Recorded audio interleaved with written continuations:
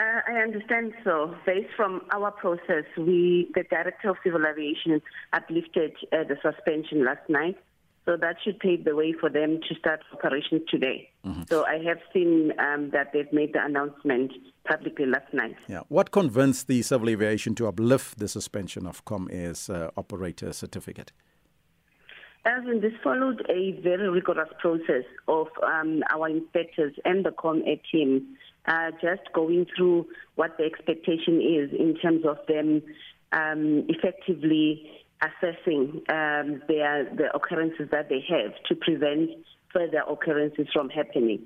So in this regard, they looked at basically all of the requirements in terms of the personnel that they need from a capacity point of view.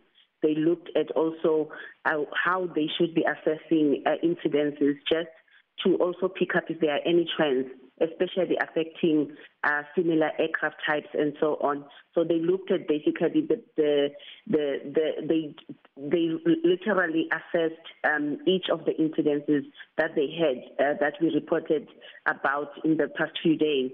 And they looked at what are the commonalities from a systems point of view so that they can then avoid those occurrences happening again with their subsequent flights. So that was quite a lengthy process, but it requires a lot of work and a lot of dedication from the team. But we are very proud of our inspectors as they took their time just to give guidance to the ComAir team in terms of what is required. We have faith that the team is now fully on board in terms of what is required, and we just hope that they'll take this forward in terms of how they run their operations in the future.